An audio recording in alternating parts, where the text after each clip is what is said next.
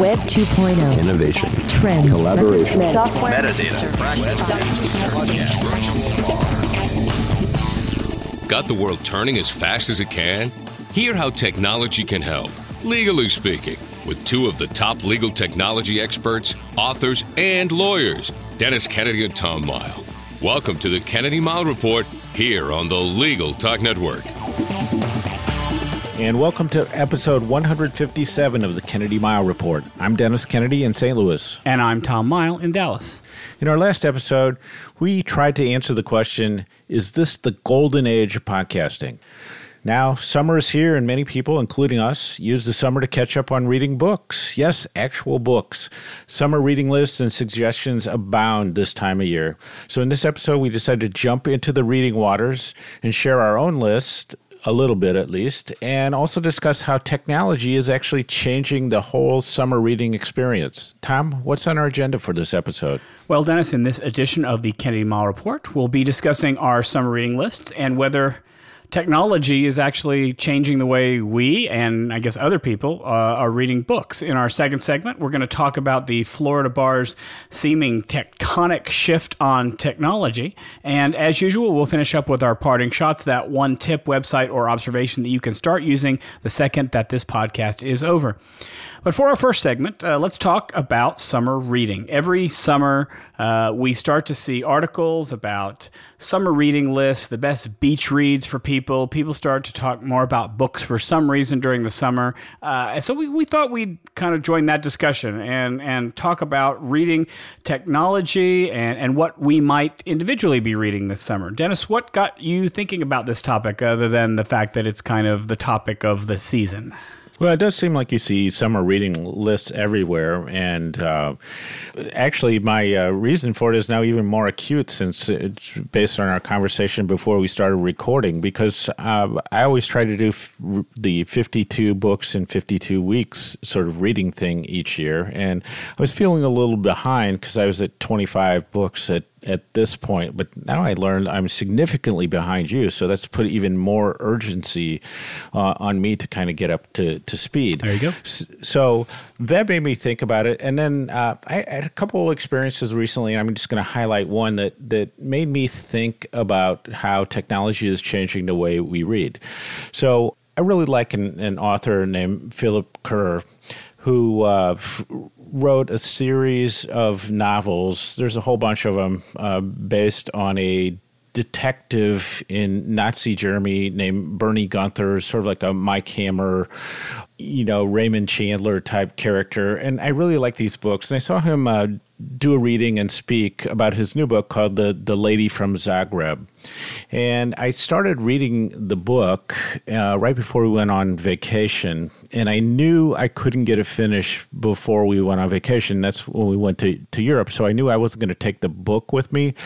So I went on to Amazon and I bought the Kindle version so I could finish reading the book on the plane. So I thought of it as my first hybrid reading experience where I was actually willing to buy the book twice so that I could read it, and how the way we read is actually changing quite a bit. So you have the e-books, the paper books, and audio books, and everything else. So I don't know, Tom, I'm starting to change the way I do things, but I thought maybe we'd set the baseline for our listeners. What are the ways that you actually read books these days? Well, let me actually turn it back around to you, because when I saw in the notes and the outline for our podcast, I noticed that you talked about this as a hybrid reading experience. Let me ask you, what percentage of books are you reading that are paper books versus electronic books these days? And then I'll share my answer. I still read a lot of paper books, electronic. Sometimes I read more extended pieces, so sometimes they're longer PDFs than ebooks. So I'm still say I'm in the probably not much more than 20% of ebooks at this point of what I consider book reading. And so here's why I thought it was interesting when you called it a hybrid reading experience, because for me, it means something completely different. And granted, I haven't done it yet, but I'm going to do it now because I actually downloaded a book today that offers this. And I am primarily an ebook reader. I've given up paper books. I read on the Kindle app on my iPad almost exclusively and have never looked back at paper books. Now, having to read a paper book seems, primitive is not the right word, but it seems like a burden to me to have a book when I can actually have a lot of books on my iPad. But when you talked about a hybrid reading experience, what I consider to be hybrid these days is what I think Amazon with its Kindle and its book reading platform really made. I think one of their smartest buys was to buy Audible, the audiobook company. And so I bought a book. It's a book called Operation Shakespeare. It's about a true story about some sort of international sting that took place about 10 years ago. And as I bought it, it said, "Would you like to buy the audio companion for $4.89? That's it. And so along with the book, I also got the audiobook downloaded to my phone, and Amazon uses a technology called WhisperSync so that wherever I finish off reading the book, if I want to go out for a run or go walk my dog and I want to listen to the book, all I have to do is turn on my Audible app and it's synchronized exactly to where I left off in the print book. And so to me, that is I'll call it the future of the hybrid reading experience, where you're moving from paper to electronic. We're moving from electronic to audio and back and forth again, and they synchronize with each other. And I think that's really, I'm just now for the first time going to try that, and I think that's an interesting new way to consume information. Well, I think it personalizes to you, and then I like the notion that, because you even have that at this point on whether it's Kindle or your iPad, or if you have multiple iPads or your iPhone, that you can pick up exactly where you left off, and that is kind of a cool thing. And so the fact that you could do that in audio actually will kind of make, I think, points out to some of the difficulties of paper in a way, because it's harder to imagine how I could say, oh, I'm reading the paper version of a book and then I can pick up immediately where I left off when I go to my iPad, for example. So let's just dive right into regular books, because I think there are pros and cons of it. You know, there is a sense that a really nice book is nice to hold in your hand. It's easy to, can be easy to read. It's that familiar experience. As I've gotten older, there are certain type sizes and fonts that are difficult for me to read. I actually prefer to see what the print of a book is now before I actually buy it. And, you know, the paper version of books is difficult to travel with, frankly. You don't want to take a bunch of books with you on a plane because they're heavy, they're unwieldy, you don't have that much space. Also, for the thing that keeps me from moving really fast into ebooks is that I'm a public library person. I love the library, my local library. I go there a lot. That's how I find new books, and that's where I kind of explore different authors and things like that, because I'm not buying it. I go to the library. So that's why I would say the biggest percentage of books that I read are still paper books. But Tom, sounds like you've really moved full on into ebooks. What are the pros and cons of ebooks? Well, I want to stay with print books for a little bit because I agree with you. The one thing that for me was the worst part of giving up print books was just the notion of holding a real book in your hands. And that's what I hear from most people is they like that experience of having a bound book. You know, there are some very nicely put together books that just feel like a great experience, where holding a Kindle or an iPad in your hand can be a very impersonal, cold experience. And I think that's one of the main things that I miss from reading books. What I think for me are the cons of print books, though, are, like you mentioned, carrying them around. I'm much more likely to put 3 or 4 books on my Kindle than to carry 3 or 4 books with me when I go on vacation to Europe next month, damaging those books. You know, you put them in a backpack or you put them in a briefcase or something, they're going to get scratched up. They're going to get pages bent. They can get damaged very quickly. And then, for me anyway, it's I only have a finite amount of bookcase space. And so what do you do when you're done with those books? I've got in my closet, for a long period of time, I was selling books back on Amazon, and for some reason nobody wants to buy those anymore, mostly because I would guess people are reading ebooks more. But I've got a closet full of paper books that I don't have to worry about with the Kindle. Now, let's turn it around and talk about it. I don't use the Kindle device. I prefer to use the Kindle app on my iPad, mostly because I want to cut down on the number of devices that I have. But again, I have as many books as I want. I can either put them on my iPad or just have them in the cloud. Amazon will keep my entire library for me forever, as long as I want, and I can download them whenever I want to. Even if I change over to another device, I put it on my phone, I put it on my computer if I want to. These books are searchable, so I can search the books. That's something you don't get in a print book. You can highlight a word or a phrase and get a dictionary definition, or you can go to a Wikipedia entry about it. Kindle's got a really nice feature called X-ray, where you press the button and it will take all of the character names that you see on the page, and for some of the books it'll actually give you a description about who that character is, which frankly is very useful in books that have lots and lots of characters and it's hard to keep people straight. The X-ray feature is really nice. And then, as we mentioned before, the synchronization really is what makes it nice. Is that I was at the vet today and I was spending some time in the waiting room waiting for them to do some stuff with one of my dogs, and I was able to pull out my phone and pick up my book just where I left it at home earlier, and it was easy to get to. And again, with the audio coming online and doing that, I think that's going to be really nice as well. And you and I may talk in a future episode about Amazon's Echo. I've been playing around with the Echo lately, and that's another feature that the Echo has is it'll play your audiobooks as well, and it will synchronize there too. So you can just call up an audiobook on the Echo and listen to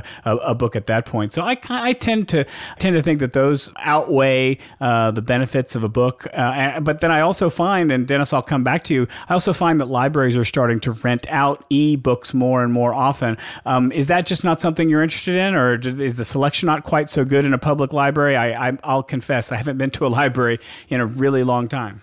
No, that is available. That's something that's definitely on. I just noticed it on my OmniFocuses. That's something that I want to start doing, and that's good. There's a couple of series of books. Tom, I know that you and I both watched the PBS show Grantchester, and there are a series of books that go along with that, and basically they've been really hard to find, and my local library has gotten one or two of them, but they're always checked out. So I'm not sure that I'm going to like it enough that I want to buy those books, and I have enough things on my list, but that if I could rent ebooks like that, especially things that are in high demand, that might be a good thing. So I think that's, to me, there you see one advantage of ebooks is that if the library book is out, you have the potential to be able to still get the book through the library and rent it. The consistency of the text size, you can set it to what you want, I think is really important. And one of the things that you touched on, but I'll touch on it in a different way, is that you can add a lot of really useful features to ebooks. So you can put video, you can put hyperlinks, you can have a different kind of rich experience. So as much as you say you love the feel of a book, the smell of a book, all those sorts of things, that ebooks can start to add features that are interesting in their own way. One of the negatives of ebooks that I found is I've been doing a lot more author readings, and so it's nice because you can buy the book there and get the author to autograph it for you, and that's really cool. And with some exceptions, that's not possible really with an ebook version, although the science fiction writer William Gibson, I know, has signed people's Kindles in lieu of signing their book, and I think he uses special white ink for that. And I'm sort of agnostic about the device and the reading tool because they all seem fine to me. I guess one thing on the ebook side, I haven't quite figured out, I don't know whether you have, Tom, is doing ebooks on the beach. That sort of seems to me still like there is a better place for the paperback book. Well, I think it's better from the standpoint that if you get damage to a paperback book, it's not such a big deal than if you damage an electronic device. But in terms of the ability to use one on the beach, certainly the Kindle was designed for being out in the sun, and the e-ink background, the e-ink display is really, really great for it. And frankly, it's very interesting because that used to be Amazon's major selling point. I used to see all the commercials about iPad users sitting out trying to read their books by the pool, and they couldn't do it, but the Kindle reader was having no problem. And I don't see that very much anymore, so I'm wondering why they're not talking that up. I mean, it is certainly possible to read an iPad. They put some anti-glare onto the screen, so it's easier now than it used to be, and maybe that's why we don't hear protests from Amazon so much anymore. I would be more worried if I'm out on the beach about getting something wet, and so I'd want to make sure that whatever I brought out there had sufficient covering to make sure that it didn't get sand in it or get water or the ocean or anything like that as part of it. But I see a lot of people on beaches or around swimming pools with electronic book readers these days. So the other format that I think is kind of interesting, I've used in the past, books on tape and CDs, less so lately because I listen to so many podcasts, but that's the audio format, which I know you've been doing more of, Tom, and I've thought about it, using it especially for longer books. So let me give you an example. So there's a new TV show called Outlander, or a new TV series called Outlander, based on Diane Gabaldon's novel, sort of fantasy, romance, time travel novel. That I like the show. The novel itself is about 800 pages, which is tricky for me to read. It's a thick book, but I've heard that the audio version is really read well, and so I'm interested in that as something to try. And then also, I always go back to William Gibson, the science fiction writer's first novel, Neuromancer, where he sort of coined the term. He's the guy who coined the term cyberspace, and it gets associated with that novel. It has a U2 soundtrack, and really well read, and really an interesting experience. So that's something I haven't done as much as you, Tom, but I can certainly see how it could fit in for some people, especially on the commute. Well, what's interesting is that you and I have a really different approach to that, because I find that the hardest books for me to read in print, whether it's e-print or regular print, are nonfiction books. For some reason, I can get engrossed in a fiction story, and I can read that through, and unless the book isn't very good and I don't like it, I won't be bored. I won't lose interest or get distracted. I can't always say the same about nonfiction books, because it's just that it's a serious subject.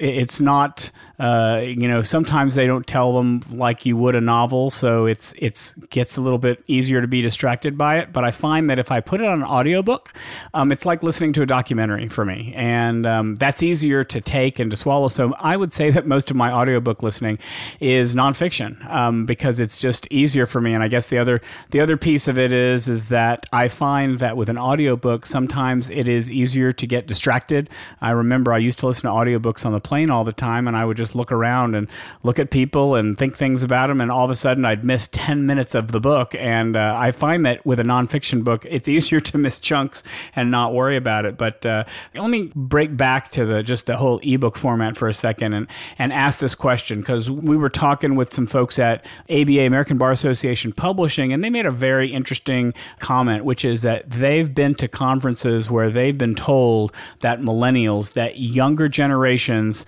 not necessarily of just lawyers, but of people in general, are reading more print books than ebooks, that they're actually going back to the print book. And I wanted to see, Dennis, if you'd heard that, if you had a thought on that. I think that's a very interesting development if it's true that ebooks are really only for people of a certain generation, and that maybe the younger generation is headed back in the direction of paper books. Well, my daughter, like her father, has a lot of books, paper books, and she also reads books on her Kindle. And that comment doesn't surprise me, because that's also the age group that is really interested in vinyl records. So I think also interesting to me.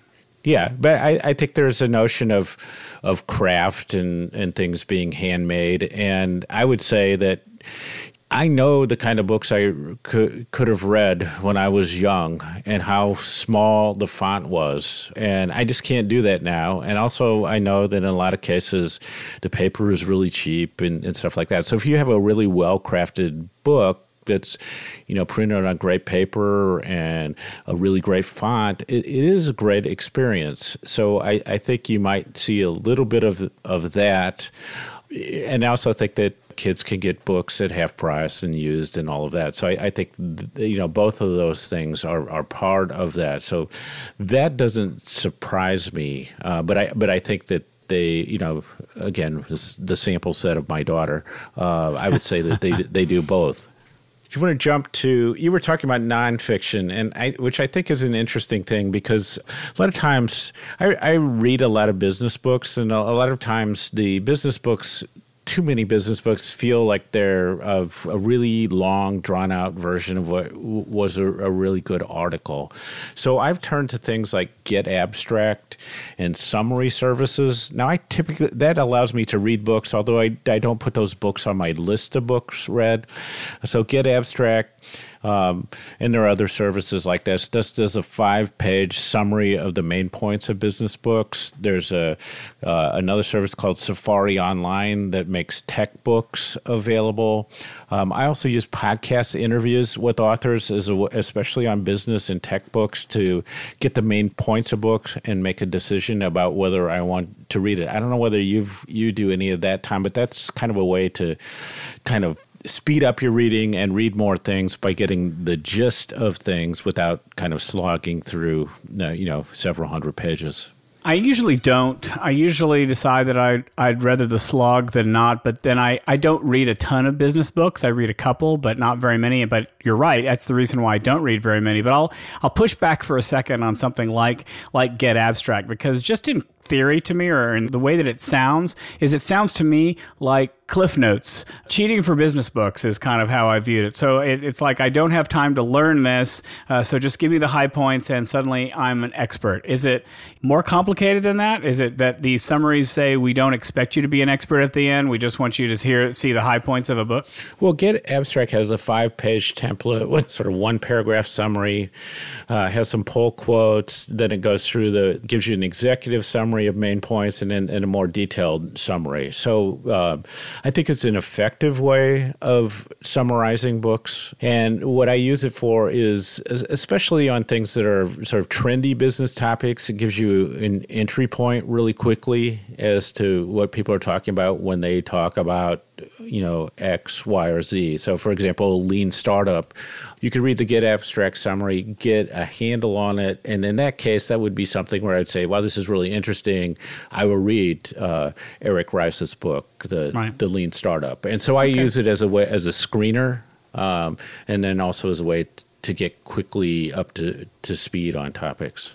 Fair enough. Probably what I do for that is that if I want a screener, is rather than read a summary, Kindle allows you to download a sample chapter of any of their books. And that's what I'll do typically, is I'll download a chapter, see if it's a writing style and the content is something that I'm interested in. Sometimes it's good enough, not all the time, but that's generally what I typically use for my screening. Maybe let's take us out of this segment by talking about the books that we're either have read this summer, planning to read this summer, either tech or non-tech. Dennis? Well, on the tech side, actually I mentioned one I want to mention to the audience that I've really liked this year is the Lean Startup book. I think that's a really important book that gets a lot of discussion. A lot of the principles are already out there. I just read the book Becoming Steve Jobs, and if you're interested in technology, I just think that's an excellent book. So that's sort of not the authorized Steve Jobs biography, but it's the one that all the Apple people like, and I just thought it was excellent. So there's that one. I want to learn more about OneNote, so I sort of have Ben Shore's OneNote in 1 Hour book also on my list of tech books, and then a number of things reflecting my interest in genomics and trying to get a little better background in some of that. So that's on the tech side. On the non-tech, I love reading detective novels and spy novels. So I always have a bunch of those, and it's, for me, the usual suspect. There's a new Daniel Silva book, The English Spy, which is just out. That's definitely on my list. Tom, I think both you and I don't know whether you've read the whole set of works as I have of Louise Penny's books about no, not all of them, but they're very good. Inspector Gamache. I like those, and so Louise King has written a great series of books about the elderly Sherlock Holmes and his wife that I think are great. So I usually each year, especially in the summer, try to find like a set of those books where I can read a whole batch of them.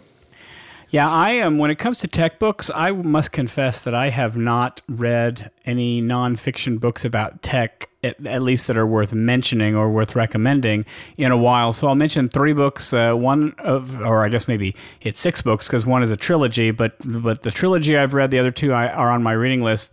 There's a trilogy by an author called Ramez Nam called the Nexus Trilogy, who writes. He's writing in the year 2040 about someone who's invented it's a drug essentially that you can inhale that creates a neural network inside your brain that essentially becomes a computer in your brain. You can connect with other people. You can talk to other people. He only wants to use it for good, but soon the bad people decide they want to use it for war and for bad things. And it's a very interesting way of looking at how computers in the brain might look at some point in the future. Dennis mentioned William Gibson earlier. He's got a new book out called The Peripheral. I'm interested in looking at that. And then if you've never read Ready Player One by Ernest Cline, one of the best books I have read in years. Ready Player One was something that came out a couple years ago. He has a new book out called Armada, which is a little bit of a silly book. It's a kid who loves to play a video game called Armada and finds out that the world is being invaded by aliens who happen to look just like the enemies in the video game. So interesting for that. On my list of non-tech books, you'll see I have a kind of a theme of I kind of like the whole post-apocalyptic world. I've just finished a terrific book called Station 11 by Emily St. John Mandel, which follows a Shakespearean troupe who is wandering around in the Midwest after the world has moved on from a flu. It was a kind of a much better book than Cormac McCarthy's The Road, in terms of it was kind of a book of the end of the world, but with heart and with people feeling the right way. I'm looking forward to reading Seven Eves by Neil Stephenson, which also looks at the end of the world after the moon explodes. And then if you are a Stephen King fan, go and read Finders Keepers. It's not a horror movie. It's a horror book. It's a thriller. It's a detective / thriller book trying to catch a murderer, and it's going to be a series because he just came out with the new one called the first one was called Mr. Mercedes, but the new one is called Finders Keepers. So I'm looking forward to reading Finders Keepers because Mr. Mercedes was really great. I think I've got a lot of books on my list, but that's kind of the high points of what I've got. Dennis, anything to wrap up this segment on? No, I just think that reading is definitely alive and well, and it's another area where I think that, sort of like to each his own, and it's always, you want to keep exploring the way that technology can enhance what you're able to do, and I don't think there's been a better time when you've had easier access to more great books. Yep, I agree. Before we move on to our next segment, let's take a quick break for a message from our sponsor. Looking for a process server you can trust? ServeNow.com is a nationwide network of local pre-screened process servers. ServeNow works with the most professional process servers in the industry, connecting your firm with process servers who embrace technology, have experience with high-volume serves, and understand the litigation process and rules of properly effectuating service. Find a pre-screened process server today. Visit www.servenow.com. We're glad you're listening to Legal Talk Network. Check us out on Facebook, Twitter, and LinkedIn, too. And now let's get back to the Kennedy Mighell Report. I'm Dennis Kennedy. And I'm Tom Mighell. Our good friend, Adriana Linares, has been podcasting away from the Florida Bar's annual meeting, which took place earlier in July. And she's been talking with a bunch of people about some big changes in the Florida Bar's approach to technology. Dennis, based on what you've heard so far, is this the dramatic pivot that it seems to be? I mean, it is a huge pivot. And I think both you and I had the chance at Tech Show to talk to Greg Coleman, the former president of the Florida Bar, and Ray Abedin, who's the new president. And their interest in technology was profound. And I think their sense of urgency about doing something about technology in Florida was really impressive.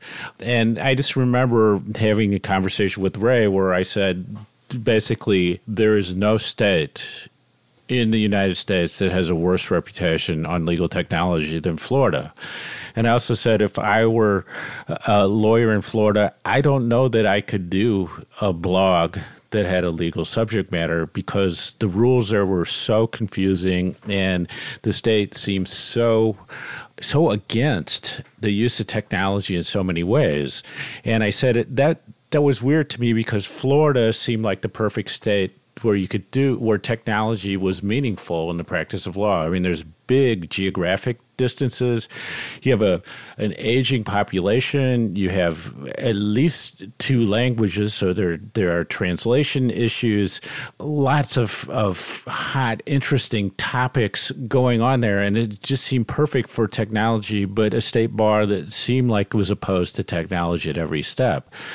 Now, I would have said it was impossible, basically, for Florida to change its image to make it seem progressive, but sort of they've been working really hard, and I know that Adriana's been involved with giving them a lot of suggestions, and I don't know whether, a year from now they will have accomplished much, but they're really taking on the technology thing and in trying to make some stuff happen in a way that I never expected, and I'm actually really encouraged by. So even if it comes to not very much, I really congratulate Greg and Ray for what they put together and their willingness to listen to some of Adriana's, I think, excellent ideas to get people involved. And there are some things they're trying, Tom, that I think that other states in the ABA and some of the things that we're working on, I think there are things that we can copy because they are really good ideas. So,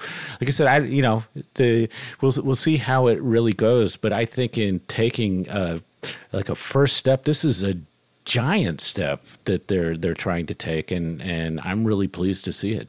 Well, and what's interesting, you say that Florida has the worst reputation for legal technology. That's because of the crazy positions they took on legal technology. I mean, there are many states, I think, in the country who do nothing, take no opinions, but also do nothing to support their lawyers with technology that I would argue would be much worse. But simply by the fact that they don't take a position at all on social media or the cloud or any of these topics, I think that's what made Florida stand out, at least in our minds. I agree. I think that if they are successful, they're going to be doing a lot of things that nobody's doing. And I think that, to me, the 3 things that stood out from what I heard is they've created now this Practice Resource Institute that all members can use to help their practice. It's not just technology, but it does contain technology resources. It looks a lot like maybe the early days of the Legal Technology Resource Center. It's a lot of links to articles and to blog posts and to other things about law practice topics.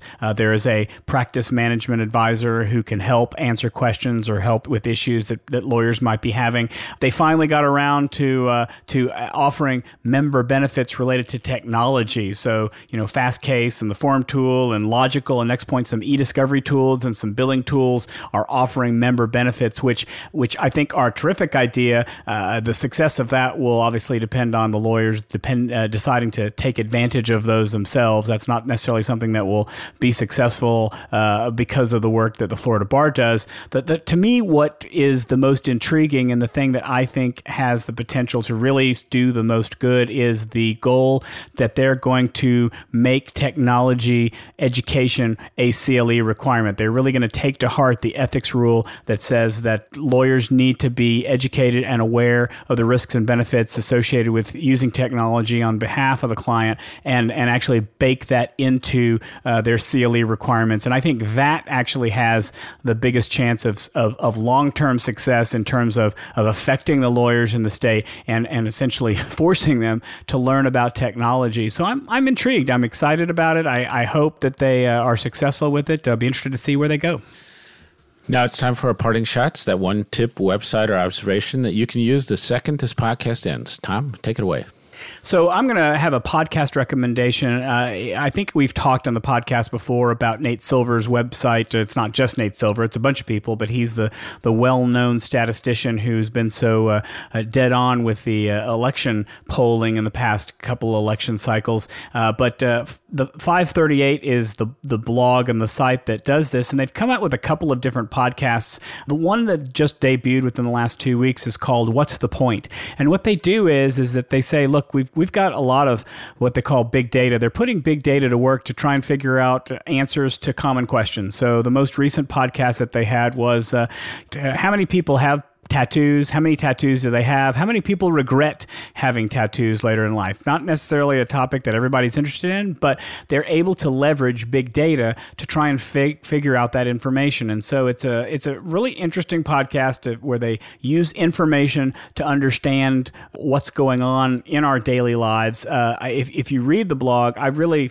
recommend that you go in every day. They do a blog post called Significant Digits for This Day, and they will give you a rundown of about 6 to 8 numbers of the significant numbers for that day. And for me, that's almost as good as a news rundown for me because it tells the news in terms of numbers. It's really, really interesting. And you can find both that podcast and the significant digits at 538.com. Dennis. I actually listened to the tattoo podcast episode this morning, and it was great. I'm going to try to sneak 2 in here really fast. And so Tom and I have both got the Amazon Echo, and we'll talk about it in an upcoming episode. But those of you who want to do homework and get a little preview of the Amazon Echo, take a listen to episode 213, the Home Gadget Geeks podcast. It's called Hands On with the Amazon Echo, and it's totally hands-on, and it's really great because they're using the Amazon Echo live, actually in an interesting way through a speaker as they're recording it, and it's really impressive, and it gives you an idea of what the Amazon Echo can do. And the other one I wanted to talk about is, because there's a friend of mine, it's actually one of my childhood friends who I grew up with, went to high school with, Elaine Schur, has a blog called The Italian Dish, and which is just at theitaliandishblog.com. And she was always a really good artist and really interesting. And her mom was Italian. It was our substitute teacher in elementary school. So she's kind of distilled some of the knowledge that her mom imparted to her about Italian cooking and stuff with this blog that looks really good, has great pictures. And the most recent post was on this eggplant, tomato, and burrata with anchovy bread appetizer, and I just recommend the blog because Elaine is a friend of mine and she's doing some really cool stuff. So that wraps it up for this edition of the Kennedy Mighell Report. Thanks for joining us on the podcast. You can find show notes for this episode at tcamreport.com. If you like what you hear, please subscribe to our podcast in iTunes or on the Legal Talk Network site, where you can find archives of all of our previous podcasts. If you'd like to get in touch with us, please email us at tcamreport@gmail.com or send us a tweet. I'm at Tom Mighell, and Dennis is at Dennis Kennedy. So until the next podcast, I'm Tom Mighell. And I'm Dennis Kennedy, and you've been listening to the Kennedy Mighell Report, a podcast on legal technology with an internet focus. Help us out by telling a couple of your friends and colleagues about this podcast. Thanks for listening to the Kennedy Mighell Report. Check out Dennis and Tom's book, The Lawyer's Guide to Collaboration Tools and Technologies, Smart Ways to Work Together, from ABA Books or Amazon. And join us every other week for another edition of the Kennedy Mighell Report, only on the Legal Talk Network.